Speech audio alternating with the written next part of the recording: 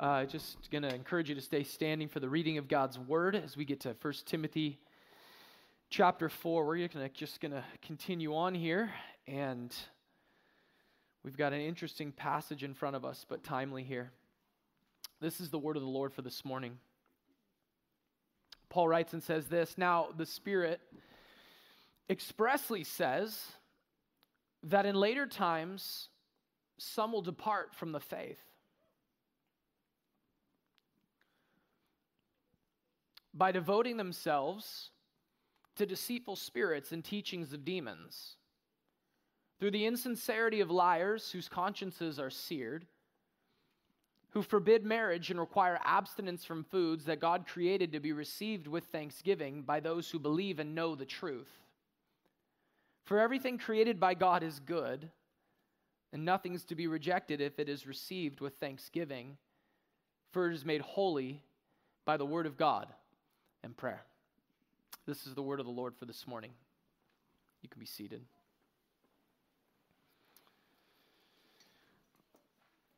Good morning, faithful remnant. Good to see you this morning.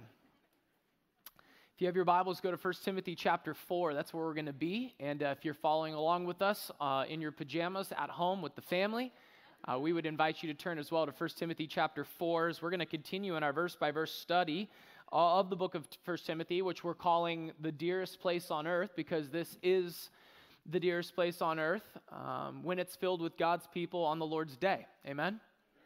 And so we've come to believe that, and we've seen Paul at work trying to help the church understand there's a way to put the gospel on display most effectively, most accurately, and most beautifully for the world to see, not based on what the world will receive from us, but what God wants perceived out of the church. There's a way to be organized. There's a way to conduct ourselves. And so he makes a pivot here in chapter 4, and we go in an interesting direction. And so I'm just going to give it to you. Title of the message this morning is Apostasy Awareness. Okay? Apostasy Awareness. And it's not like one of those messages that you would think would come up after Christmas.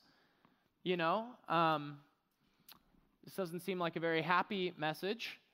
I think it's a very informative message, though. And if we're honest, the issue of apostasy is probably one that's pretty close to home right now. In your homes, with your family, in-house, lots of them. Some of them may be having the story of having walked away from the faith.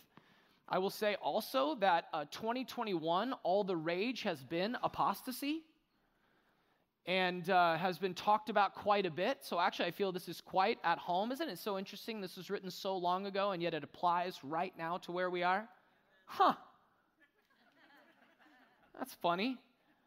But this is just a book written by a bunch of guys trying to manipulate people.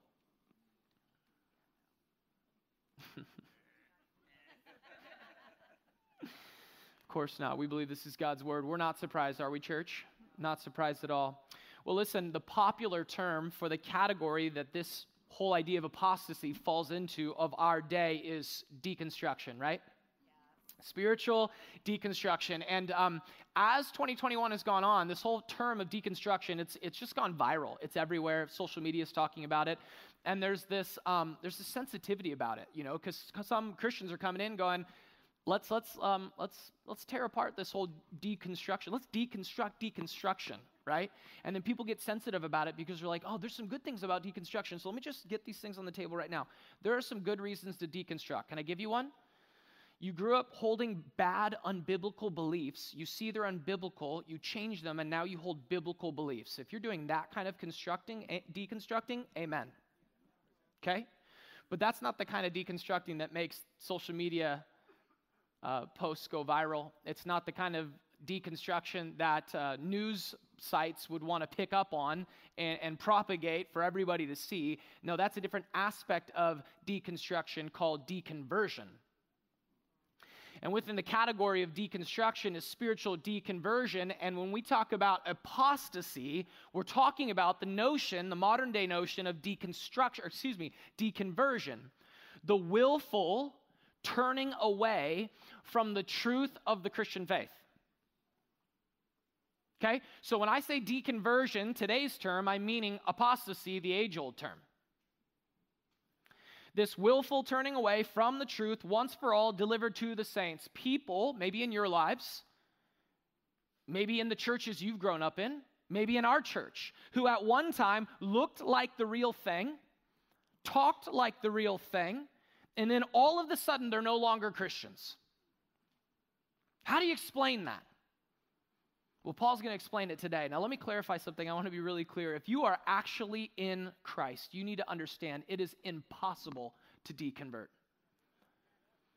Because you didn't get yourself in the first place. It's bad man-centered theology that believes you did it. God did some of it, but then you got the ball hiked to you on the 1-yard line, and you had to get over the end zone line. That is bad theology. You did nothing. You contributed sin. That's what you brought. God did the rest of it, and he granted you the faith to believe. And it's so hard for us to get that.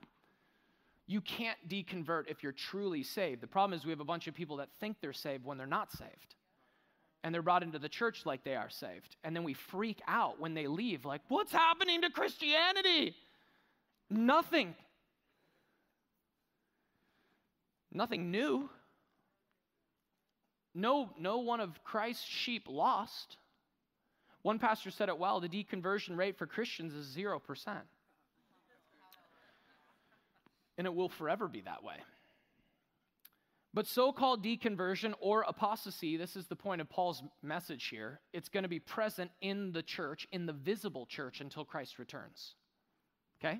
What do I mean by visible church? I mean, this is the visible church, but this is not necessarily all the church. I love you guys. Most of us are the church. We know what the church is, right? Those who have turned from their sin, placed their faith in Jesus Christ is the evidence of that spiritual regeneration by the Holy Spirit, right?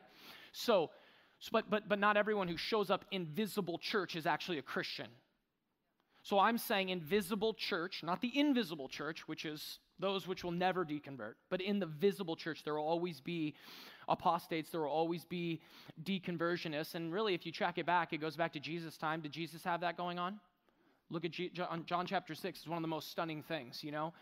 Everybody that thinks pastors are a big deal, it always comes down to how many people do you have in your church, and yet in the beginning of John chapter 6, Jesus has thousands upon thousands of people following him. He preaches some pretty rough stuff, and by the end, he has 12 following him. Oh, and by the way, he says this in John 6:64, that he knew those who would be the ones who did not believe. He was very much aware of those who were not to believe. It existed in Jesus' time. It existed in Paul's time. And how sad for a minister of the gospel to go along with Demas, for example. Do you guys remember Demas? Fellow worker in the gospel. In Philemon 24, Paul is praising God for Demas.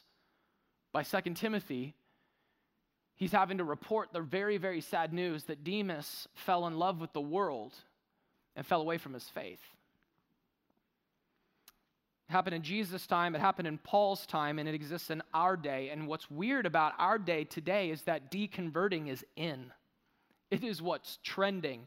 So if you're interested in a platform, a way to get on the Oprah Winfrey Network, to get you some followers on TikTok, jump into the deconversionist thing, you know?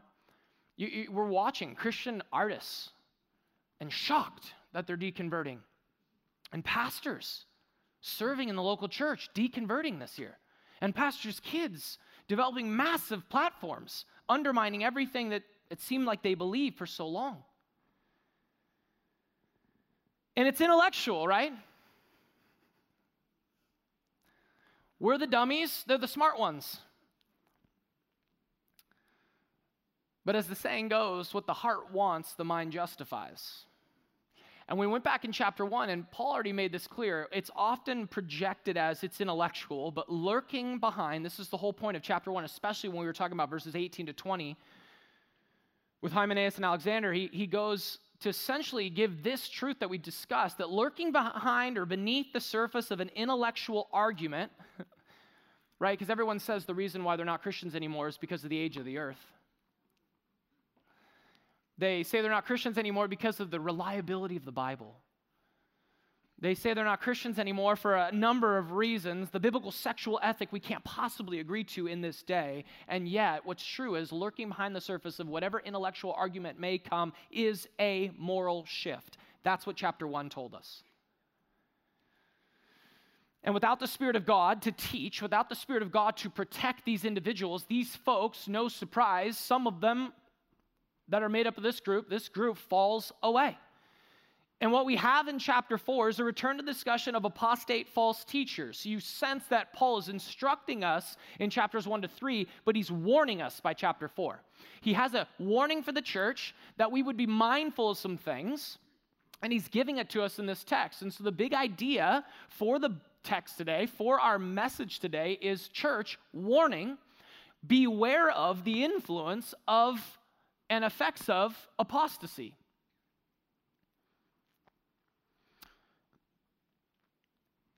Paul wants us to be warned. He wants us to be prepared. He wants us to be ready.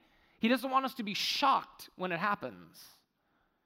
So he walks us through it pretty simply. We're going to talk about it from this perspective, the danger of apostasy. Then we're going to talk about the descent to apostasy. How does it happen? Then we're going to talk about the doctrine of apostasy. And then we'll finally finish with the defense against apostasy. Okay? So let's talk about the danger of apostasy. That'll be our first point. It'll bring us into the text now. And it says this: now the Spirit expressly says, which is an interesting phrase, right? The Spirit says. It sounds very prophetic, doesn't it? Just has that ringing tone. Paul uses another phrase that's similar when he says, now the Scripture says. But he's saying it here, now the Spirit says, and he's saying says in the present tense, in other words, implying this constantly abiding authority of what the Spirit says, which he will tell us in verse 1. In other words, what I think Paul is getting at right away for us to understand is a way to warn against apostasy is for him to convey to us that it is going to be an ongoing reality.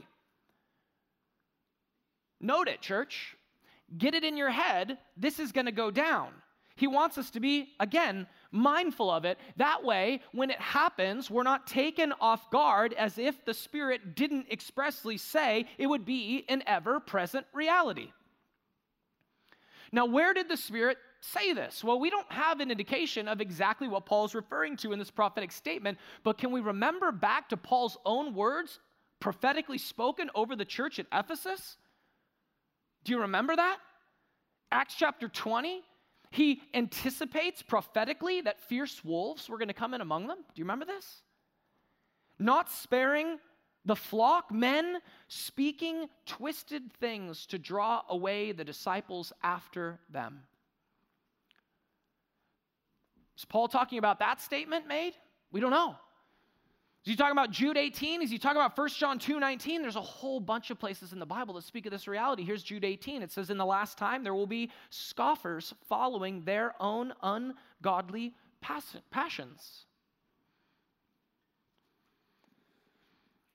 It's interesting because it says, now the Spirit, in verse 1 of 1 Timothy 4, now the Spirit, Holy Spirit, expressly says, ongoing, that in later times, interesting because in Jude 18 it says, in the last time there will be scoffers.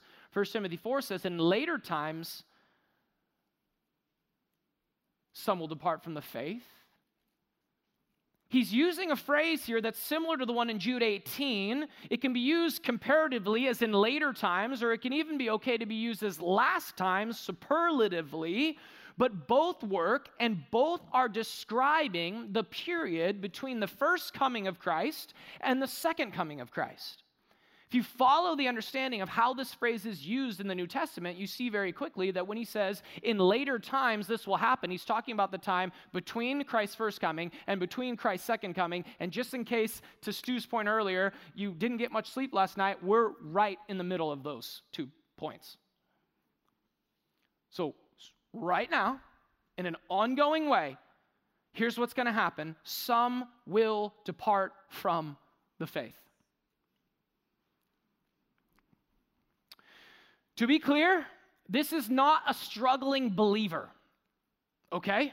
But it can manifest itself as a struggling believer. I'm just doubting. I'm just open to curiosity about the world. And it's like, okay, you kind of have to work through that mental gymnastics attempt there and be like, is he struggling, or is that a Christian worldview being substituted for a postmodern worldview? Some of that you're going to have to tease through, but I want to just at least make clear that someone, just because they're struggling as a believer, aren't necessarily in this category. Let me be very clear what the word means. Some will depart. It is a purposeful, deliberate departure from the faith, the content of the Christian faith. It is a willful abandonment. This is someone who was in and then removed themselves, and in the words of 1 John 2:19, showing that they were never really in to begin with. And here's what we have to understand and have to remember, and Paul's pressing us on today, saying it's going to be a present reality in the church. 1 John 2:19 helps us. They went out from us, for they were never of us. For if they were of us, they would have remained with us. But they went out from us to show that they were never really of us. Guys, this is not unclear. This is prevalent. This is straightforward in the New Testament. The word depart there is actually also used by the Lord Jesus in the parable of the soils, interestingly, to describe the stony ground here. You remember it, right? Scatters some seed, falls on different grounds. The stony ground here. This is what's described of that one, that example. In Luke 8:13, the ones who, when they hear the word, they receive it with joy. Guys, that's what's so disillusioning about this. And I've had the conversations with the parents who are like, I was there. He was praying on his knees to receive Christ. He was sobbing even. He was excited for a long time. He was the kid in the high school youth group, right? That was just so fired up. It's disillusioning. It is. When you see someone walk away like that, it's hard to even believe. It's hard to even talk someone into it. You don't even want to believe it. It could possibly be true. Not your kid, not Johnny. Because he was in an accountability group. He took the Bible seriously. He went to Christian college. He was so excited about the Lord. No, not him. He has to be in a season, and maybe he is in a season. The good news is whether he's in a season of waywardness or he's in the state of an apostate, the gospel is the same thing we preach and the same thing we seek to apply. But it says this, that the ones who, when they hear the word, they receive it with joy, but these have, listen to this, these have no root, Jesus says. The one who will depart from the faith, interestingly, these have no root. They believe for a while. Here's another one of the disillusioning parts. A while is kind of like how long? The one that really freaks you out is the pastor that's been a pastor for 30 years and denies the faith.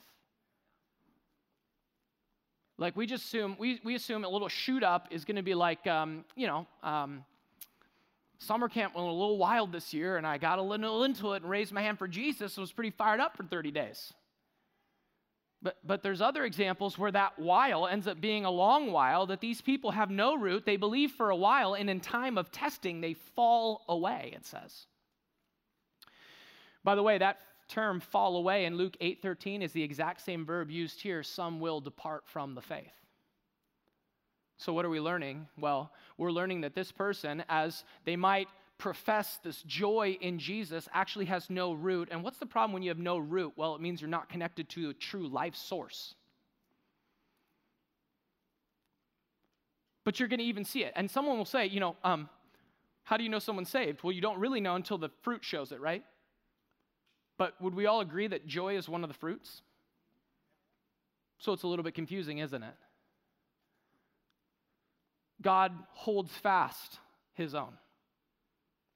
And he continually does it. He causes us to continually persevere. How will you know if you're ultimately a Christian? He will cause you to continually persevere.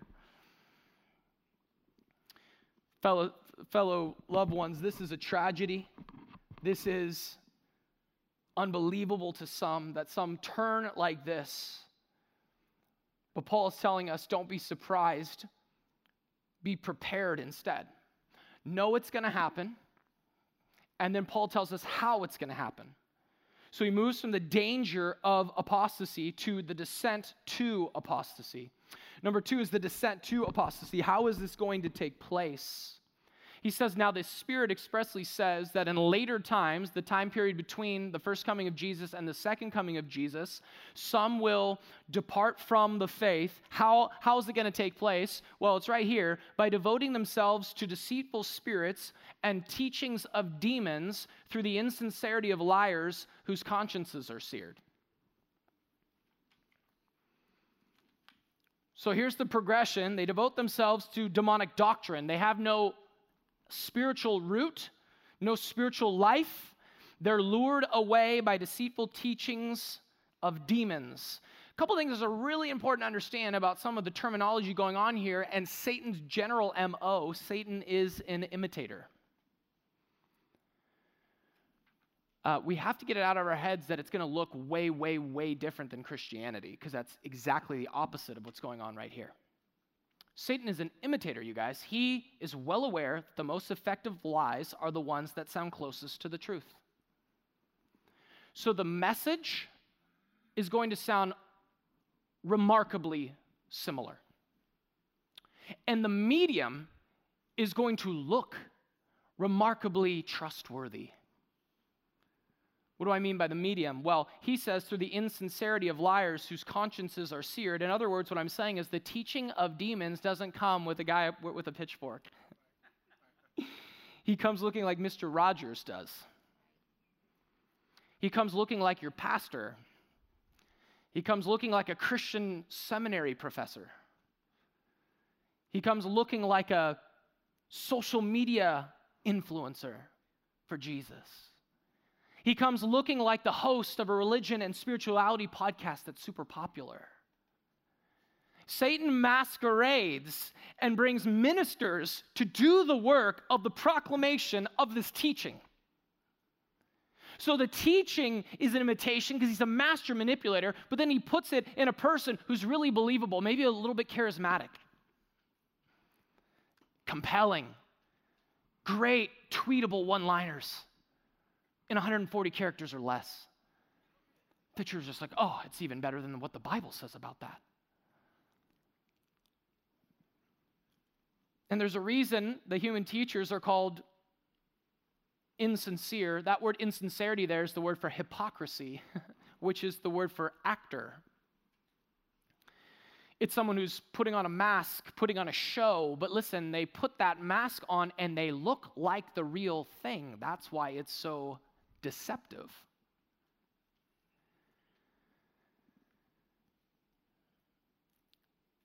Demons leverage hypocrites to propagate their content such that it's basically indistinguishable in message and medium from the real thing. And this is precisely why it's so deceitful.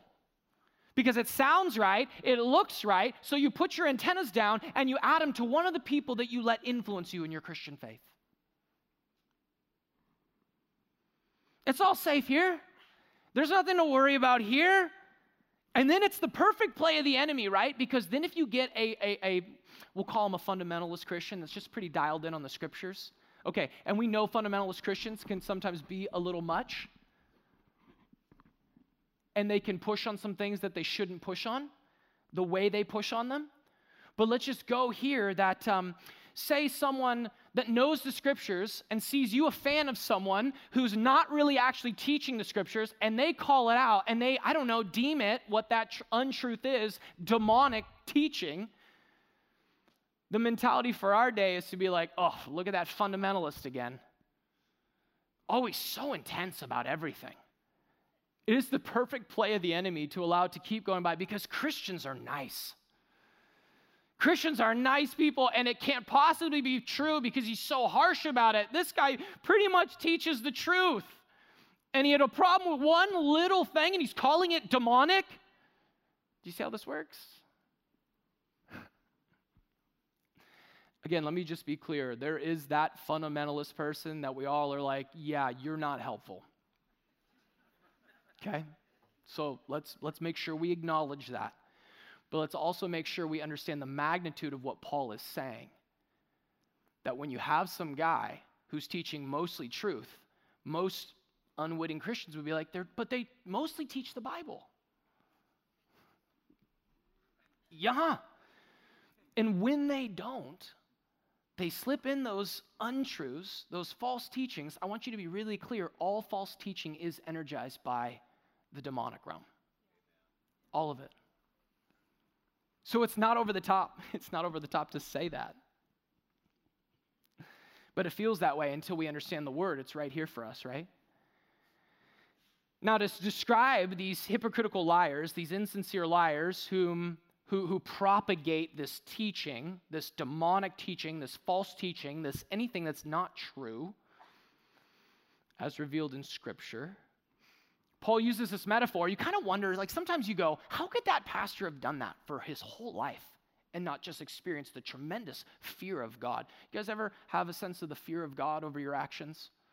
Dear, please say yes. Okay, for sure, right? For sure I do. So in your mind, it doesn't make sense, right? Because you're a Christian. You're like, I can't see how they would do that. They've been walking with the Lord for so long. That's the thing. They haven't been. They haven't been. Their consciences have been seared. You know, the word seared there is where we get the word cauterized from. Their consciences, the nerves of their conscience, if we could say it like that, have been deadened, seared till they don't work anymore. This is exactly how people can teach lies and not fear God. Because they have seared consciences that open the door for them to hold sincerely demonic doctrine. Because it doesn't work like it used to. See, the conscience, loved ones, is like an alarm clock. First of all, you want to tune your conscience to the right time, which is the Word of God, of course. But then the conscience sets off, and the Christian, listen to me, if your conscience sets off in some way and you're seeking to tune it to the Word of God, what do we do with that? Oh, follow it. Listen to it. Figure out what's going on and what's being violated in that moment and receive it, right? The conscience is like an alarm clock. And so when it goes off and you get up and you get out of there, you're winning. But when the conscience goes off, and next time, you're a little bit slower to react. Maybe like some of you this morning getting up for the 9 a.m. service. Got here, but it's a little bit slower than last week. You know what I'm talking about? And then you go a little bit further, and next time your alarm goes off, you're hitting the snooze button, sleeping for a little bit before you respond. And then finally, before you know it, you're not even setting your alarm at all. That's exactly how the conscience slowly gets seared to not working anymore. You had it tuned to the Word of God. You used to respond to it as the Word of God. Over time, you had it tuned to the Word of God, but your heart wanted something over here. You're like, yeah, but I still know it's wrong, but I kind of want to do it. And then eventually, right, it starts to work where now you're going, now I want an extended season over here. And then eventually you're like, you know what? I just don't even know if the Bible's really true.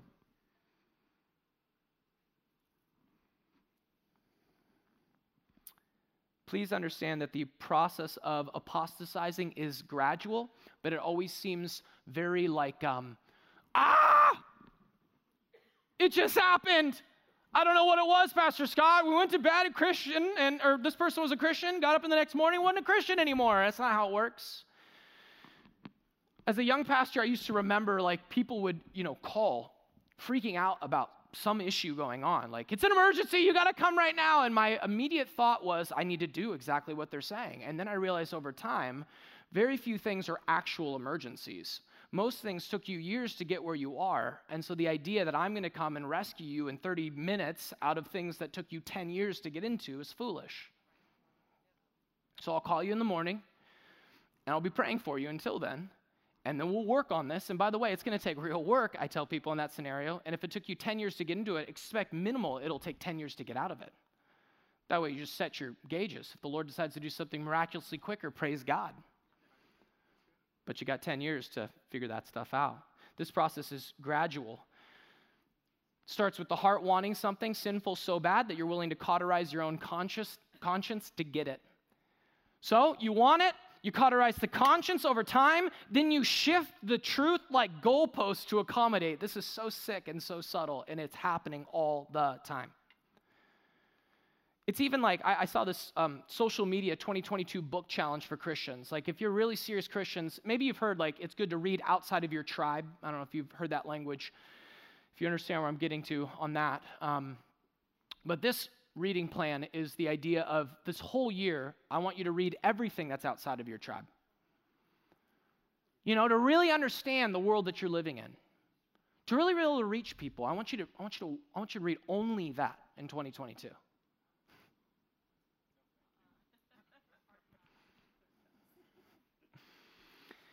Friends, Satan's luring. Don't be enticed by that stuff. Don't be enticed by this nobility that non-Christians will take you more seriously and slip into something where before you know it, you're literally unreading your own faith for a year. We're not afraid of what untruth is, but feasting on that for an entire year, that's going to be a serious issue to the soul.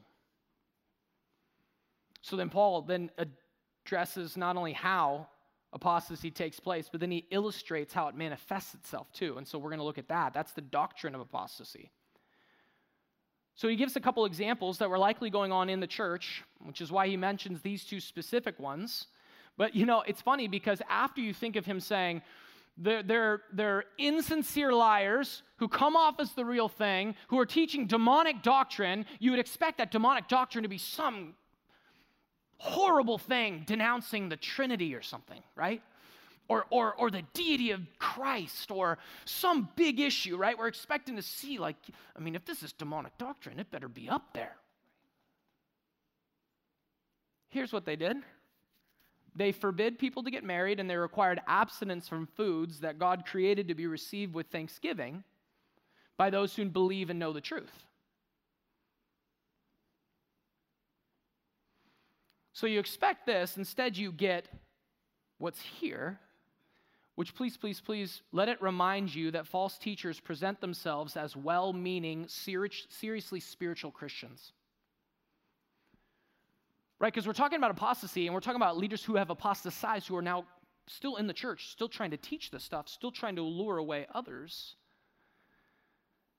And they're going to do it as well-meaning, seriously spiritual Christians, which will entice the eager. You know what I'm talking about? The eager Christian. It will entice the eager Christian that's just like, you know what? I just love the Lord. I don't know much about the faith yet. You know what? If you're telling me to do that stuff, I'll just do it because I don't want to disobey the Lord. The eager but the ignorant, eager Christian may easily be swept up in this. But this is also intriguing to the hyper-religious, those of us who just, the more rules, the merrier. You don't like to have any aspect of your life that's like not hemmed in by, I know I'm doing everything exactly by a rule.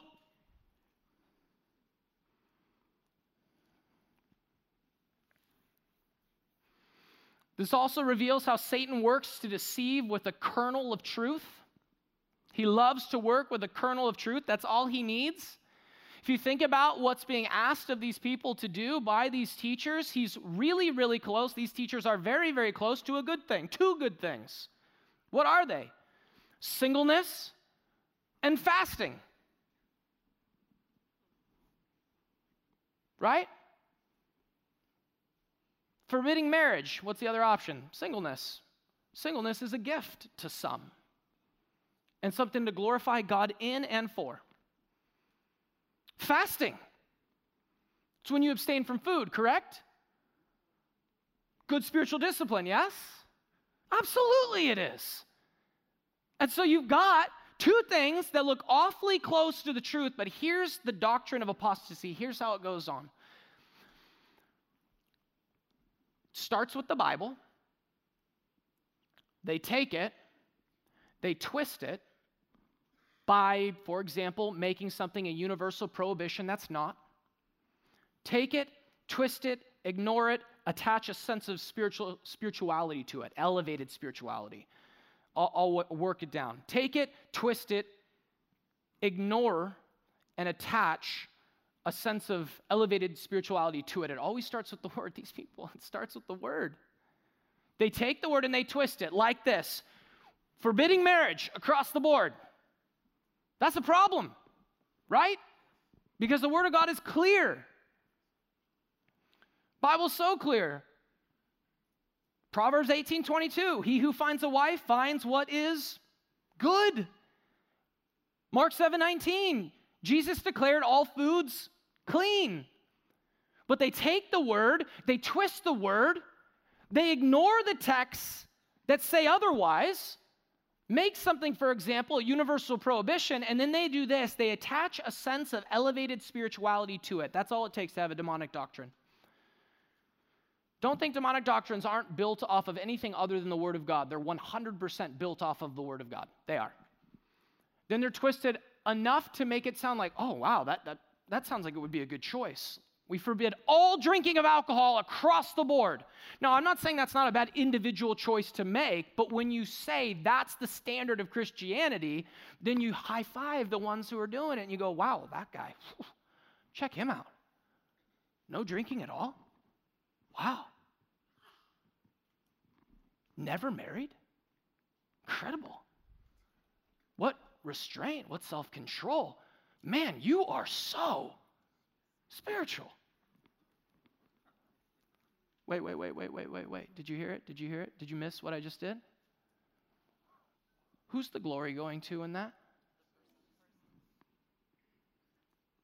I just got goosebumps when you said that, literally, and I already knew the answer. Seriously. The glory goes to the person and not to God.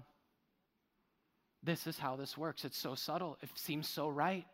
It's so spiritual. It's so deep. What this is a form of legalism. Legalism, people throw this term around all the time, wrongly. It's trying to attain or maintain righteousness with God by human effort. This is not anything that's uncommon. Knowing about Jesus, knowing what Jesus has done for us, but relying on outward ritual, self-denial, standing all night so as not to sleep, eating salt in the middle of the summer, abstaining from drinking water because you love God that much, rolling around on glass in a subway in Mexico City in 2008 where I was a missionary and saw it happen. This is asceticism, which is just a form of legalism, which is just a form of the superiority of self-spirituality. That's what it is. It's defined by self.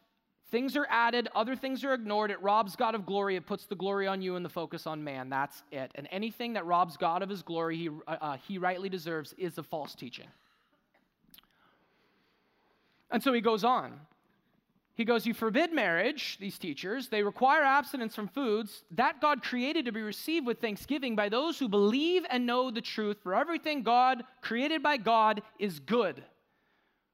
Don't call bad what God doesn't.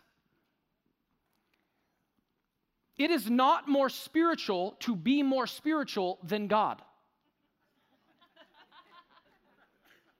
And it happens all the time.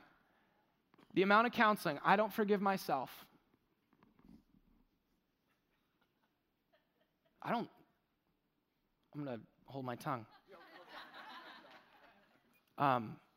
Don't establish a higher authority for your forgiveness than the finished work of Jesus Christ on the cross. If that's not enough for you, nothing will ever be enough for you. That is not the working of God to give you that false sense of piety. That's the working of the enemy working against the cross of Jesus Christ. I don't love myself. That's funny. I don't see the Bible ever calling you to love yourself. It assumes you do. Whether you are way inflated or way self-deflated. It says, love the Lord your God with all your heart, mind, soul, and strength. And love your neighbor as yourself. No, it's not more spiritual to be more spiritual than God, because what that is, guys, is a pious rejection of the Word of God, is really what that is. It's so subtle. And he's saying it right here. I mean, here's the word of God for today. God's whole point in creating marriage, which was a good gift, and creating food, which is a good gift, was that he might get the glory. It's not about you. The gospel's not about you. It's about God and his goodness and his glory through Jesus. The Christian life is not about what you are able to endure. It's what God endured in your place through the person and work of Jesus for your sin. We aren't reconciled to God by our own efforts. We aren't kept by God in our own efforts, but by Jesus' finished work and efforts. And even worse, not only does it dilute from the gospel, but it just causes the glory of God to be pushed to the side, and we are not to rob God of his glory. He even says it here. It's interesting. He created these things to be received with thanksgiving by those who believe and know the truth. Who are the ones that believe and know the truth? Christians. Christians. Real, true Christians. He created this stuff for us. Why? Well, it's interesting because Christians are the only ones able to respond with thankfulness from the heart to the giver of those gifts. You know what's impossible for an unbeliever to do? Have true thankfulness. No unbeliever has ever been truly thankful. Why? Because true thankfulness, according to this passage, wells up in praise to God, and that they're unable to do. Romans chapter 1 says the problem of the unbelieving heart is they neither honor God nor give thanks to him. And I'm not saying that an unbeliever doesn't thank God. They might. But that thankfulness is not what brings glory to God. It's a type of thankfulness that roundabout, if you follow that train, goes right back to themselves. And so however you see this, doctrine that destroys gratitude to God and glory to God is doctrine that is demonic. And so he finishes with this, and he kind of just interestingly restates it, but it's kind of to defend against apostasy. So this last thing Paul does is he defends, number 4, against apostasy, and he essentially repeats what he's already said. So it's like an order, because the untruth is so tough to wrestle with, he doubles down on it. And he wants the truth to be heard again and again. One of the ways to counteract apostasy is to repeat and repeat and repeat and repeat and repeat and repeat and repeat the truth. How do they train counterfeiters to figure out what counterfeit money is?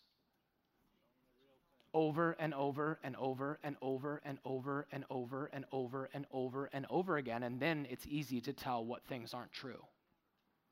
So Paul's just modeling this for us. Why? Well, he says it in verse 3, God created this stuff to be received with thanksgiving by those who believe and know the truth. Then he literally says it again. For everything created by God is good. That's new, but implied. And nothing is to be rejected if it was received with thanksgiving, for it is made holy by the word of God in prayer.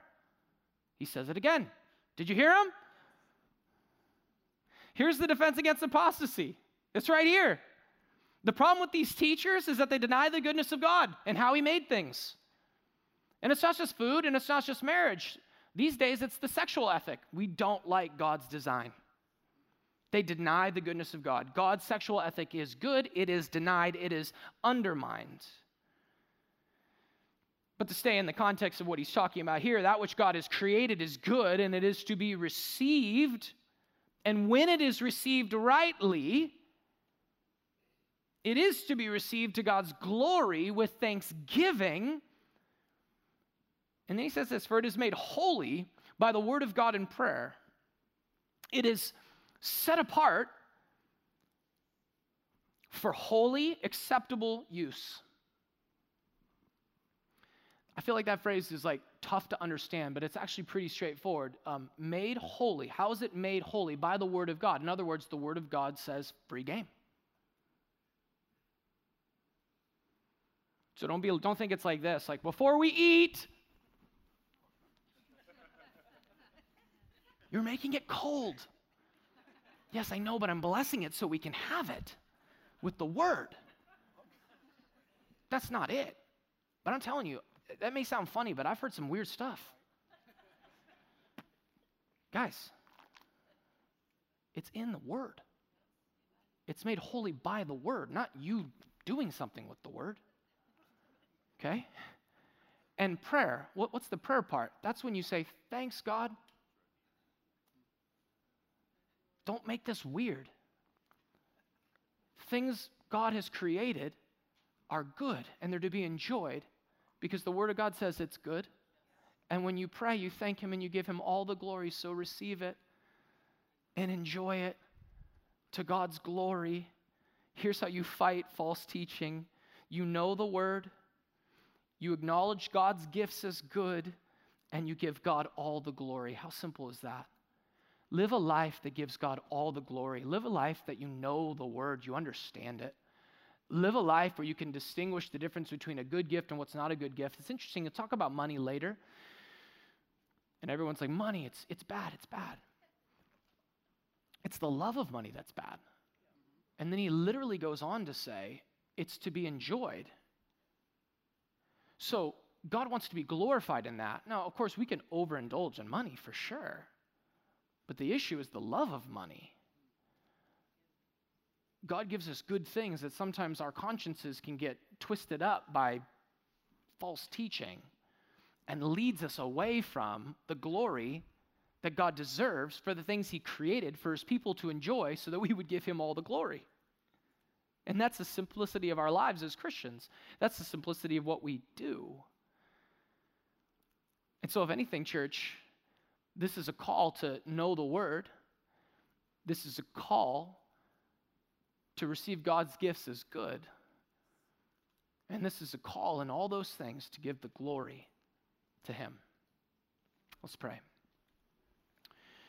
Father, thank you for the Word. Thank you for just the privilege of getting to teach it, God. I am always blown away by what is there and so applicable, so accessible for us. I'm not surprised, Lord, just amazed again. You are so good. You are so faithful.